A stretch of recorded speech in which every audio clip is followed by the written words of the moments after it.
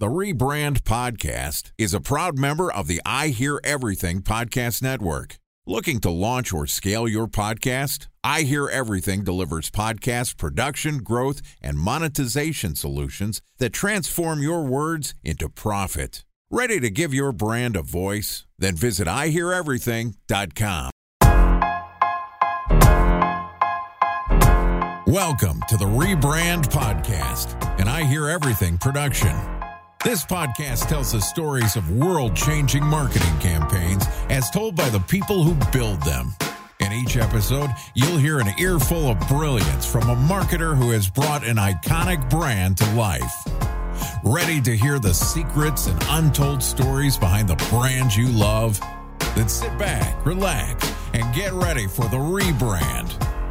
Here's the host of the Rebrand Podcast, the CEO of OH Partners, Scott Harkey. All right, welcome to the Rebrand Podcast, where we tell the untold stories of world-changing brand campaigns as told by the marketers who built them. I'm your hoster and founder of OH Partners, Scott Harkey. And today we're going to hear about the components of a powerful brand ethos. Joining us today is Jill Stelfox, who's the CEO and executive chairperson at Panzura, which is, I don't know, she told me about this company, but they're doing a ton of stuff. I noticed they're an Inc. 5000 company like we were a few years ago, really more in like the cloud, high-tech data space. And they had a really cool rebrand reset that we're going to discuss. Yesterday, Jill and I talked about the ethos of refounding your brand. It was really good stuff. Today, we want to get into how the hell can you build a brand in cybersecurity. So we're going to talk about brand building in cybersecurity. Here's my second conversation with Jill Stelfox, the CEO and executive chairperson at Panzura. All right, we're back. Hi, Jill. Hi. All right, how do we build a brand in cybersecurity? We're talking about tech stuff. My guess would be a lot of B2B marketing. And we like to think of the consumer marketing, Super Bowl spot kind of stuff. But this is where the money's made. This is where real marketers can get their chops by being strategic, by really providing consumers with the value of their company. And we talked a little bit about that yesterday. Talk to us about how you guys have done it, how you would recommend other brand builders, and especially B2B, which is tough. It's a tough space to play in. How can people do it? How did you do it? So we're super focused. When we think about cybersecurity, we're super focused on who is our ideal customer profile. And the cool thing about cybersecurity, one of the best things about it is, you know these people and you can start to describe them. And so we literally, by the way, take a picture of somebody that we think looks like one of these people and we make a huge fat head and we put it on the wall like a big sticker. We stick it on the wall. You're a marketing agency's dream because you know what you're doing. No B2B company is doing, first of all, even thought about brand personas and client customer personas, but then blowing up in a fat head. We do this at agency all the time, but for a cybersecurity brand to be doing this, you must have a marketing background. Did you work in agency life before? I didn't, but I didn't literally think you did. What the hell? I know. You know what? You were a marketer, obviously. Good CEOs, good entrepreneurs, you better be a damn good marketer. This is so good that agency people, we do this all the time. Sometimes we're wrong too, by the way, a lot of times because we're not that close to the brand. Okay, so what did this persona look like? Did you have 3 personas? Did you have 1 persona? It actually turned out to be 1, and it's actually funny. It was a picture of this super nerd, like nerdy. And the funny thing about security people is they're also a little bit like, careful about what they say and don't say and what they get involved in and don't get involved in. And so we would take sticky notes and we would write things about this person up on the wall. Like, what do they like? What words do they say? Where do they hang out? What do they do? And then we decided to bring in a couple of CISOs, of security officers, chief security officers, and have them look at our fat head with all these Post-it notes. And they just thought it was so funny. And so they That's awesome. It's so funny. So they took off a bunch of sticky notes. You tested it. No one tests their brand personas. This is awesome. So they took out a bunch of like Post-it notes off and are like, this is unfair. That's not true. But they added more about like what do they really care about? And, if you think about a security person, risk, it's their number one thing is risk. And so if you sell fear to a person that already thinks about risk, then you're sort of doubling down on something not great. And so we changed again. If you listen to the podcast before, Panzura, we like opposites. And so we decided to appeal to the things they could protect rather than talk about the things they would lose if they didn't choose us. Two ways, I love that point. I want to bring that home a little bit. There's two ways in marketing that you can paint a picture of what you do as a company.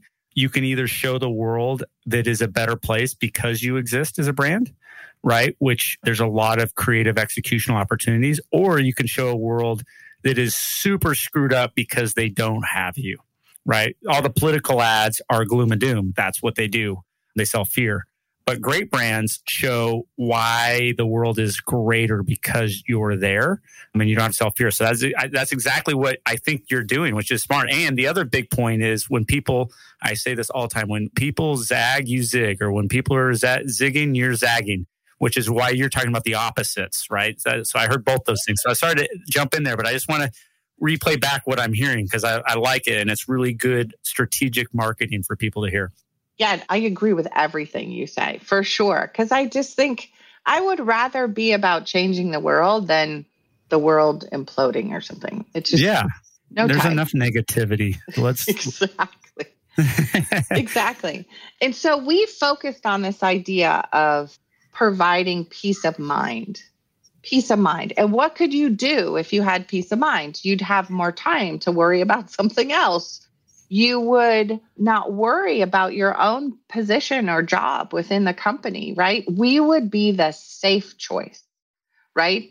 There's an old saying from the old days about, look, nobody gets fired in the B2B space for choosing IBM, right? So you choose the thing that's the most safe. And so how could we be the most safe choice for ransomware recovery?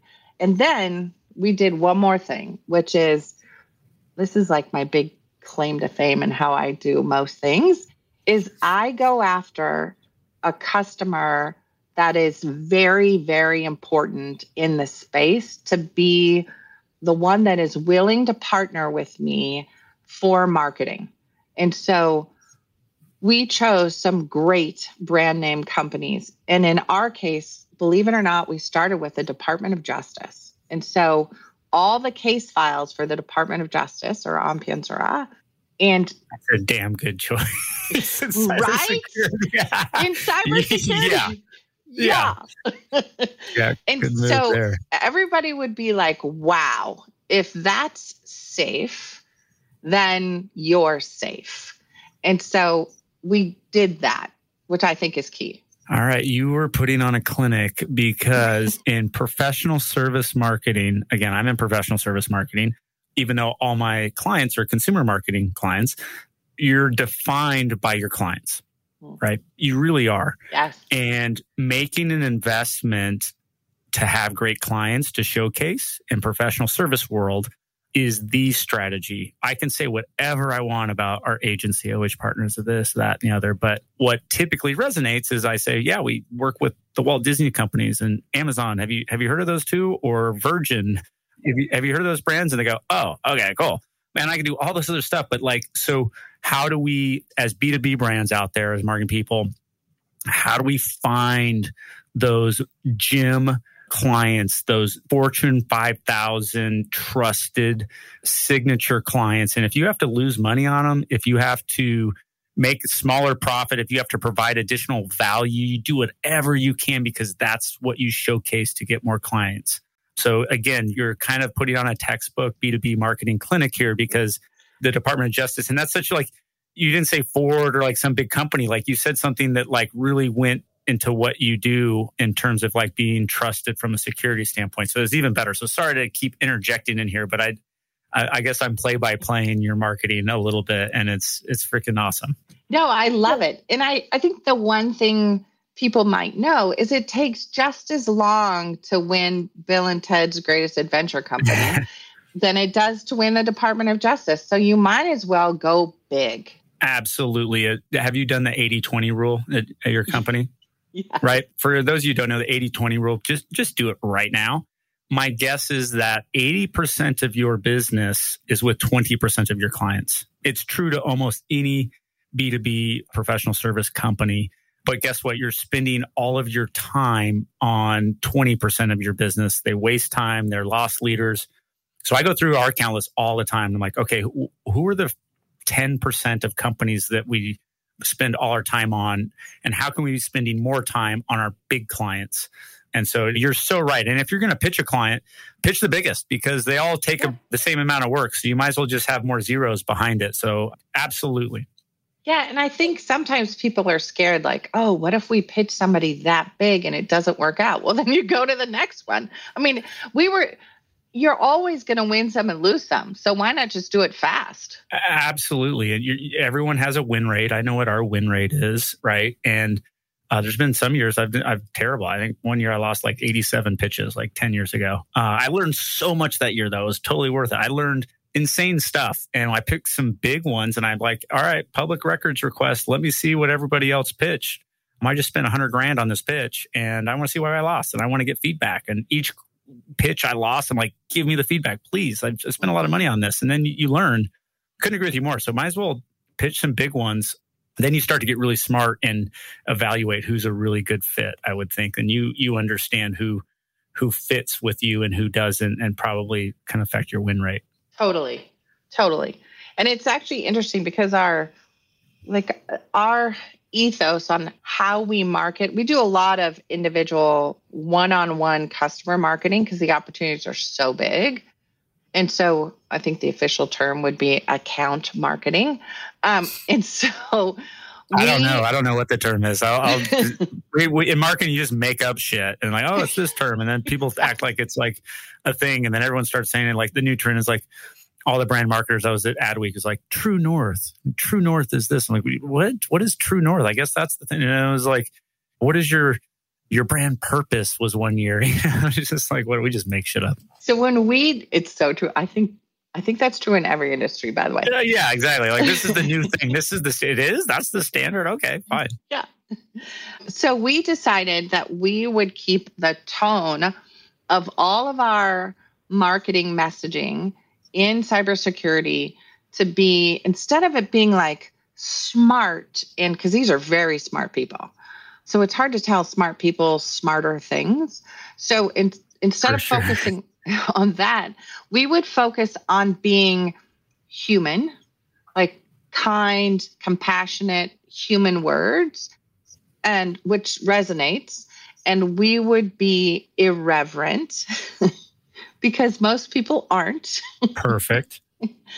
And we would be positive and always talk about the gain for them, the gain for the company, the gain for the group versus the risk of cybersecurity, because everybody talks about the risk. So we're just noise. Then we're literally noise. So I love the pivot.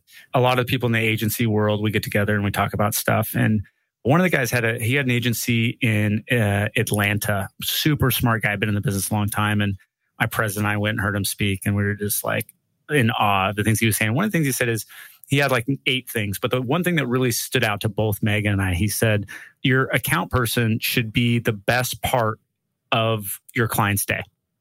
Your client's dealing with all this shit and negativity and this, that, and the other. And when they talk to you as your client vendor partner, like you should be the best part of their day. And I think about that a lot. And then another thing I just read today is Harvard Business Review put out a study. There's an article on Inc. magazine right now, and it really talked about how positivity is the biggest key to leadership and to business success. And they did a whole Harvard study for I don't know how long, and they had these whole things. You should definitely Google this recent study. But like that authentic, positive energy that you bring to the table day in and day out as a leader is I think it was like 5 times more successful than anything else you can be doing. So I kind of am feeling that from you and hearing that from a lot of your case studies. We've talked about all the positive things, and we're running out of time because we're just talking about so much stuff and kind of in the zone right now.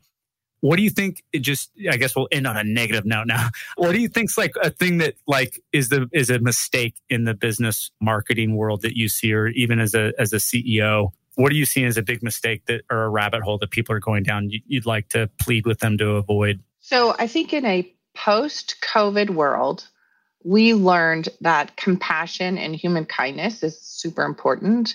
So knock off the corporate speak and just talk to people like real humans. Your messaging should be real words and not a word salad, right? The idea that we contextualize data. What does that even mean? What does that mean? Oh my gosh, yes. Talk in real human words, right? We keep your data safe so you don't have to worry about it. That's so good. Simple. I love that. We're going to end on that because it's too perfect. Marketing people, stop with all of the slogan stuff and buzzwords of meta and data and targeting, contextual targeting and programmatic and all this shit. I agree. I have a thing that I like to say, and actually it's going to be the sub-headline to the book I have coming out called Resets, and it's getting back to the core of human connection. Right? Yeah. We, like, humans connect with humans. Even in a tech world, you could act all techie and smart, and you found out that's not going to work because at the end of the day, you're dealing with a human being at the end of the table, and you've quantified that human being, and you've personified this human being, and to remind all of us that great business and great marketing is about human connection, and that's it, period, because we're freaking humans. Even if we have enabled tech, we're still humans. And so I'm going to leave all of that with us. The knowledge that Jill has bestowed upon us today, I think, is amazing. If you're hearing this podcast, send this to other B2B tech marketers who are screwing it up, because they can learn a ton. You want to grow 500% in your B2B firm? Listen to this podcast. I guarantee you're going to take a ton from this. But we're going to wrap it up. Huge thanks to Jill Stelfox, the CEO and executive chairperson at Panzura, for joining us. If you'd like to contact Jill or hear more about Jill, we're going to put her LinkedIn profile in her show notes. You can also contact her on Twitter. It's Jill Stelfox, and it's Stelfox. I think you can spell Jill, but Stelfox. Or visit their website at Panzura, Panzura.com.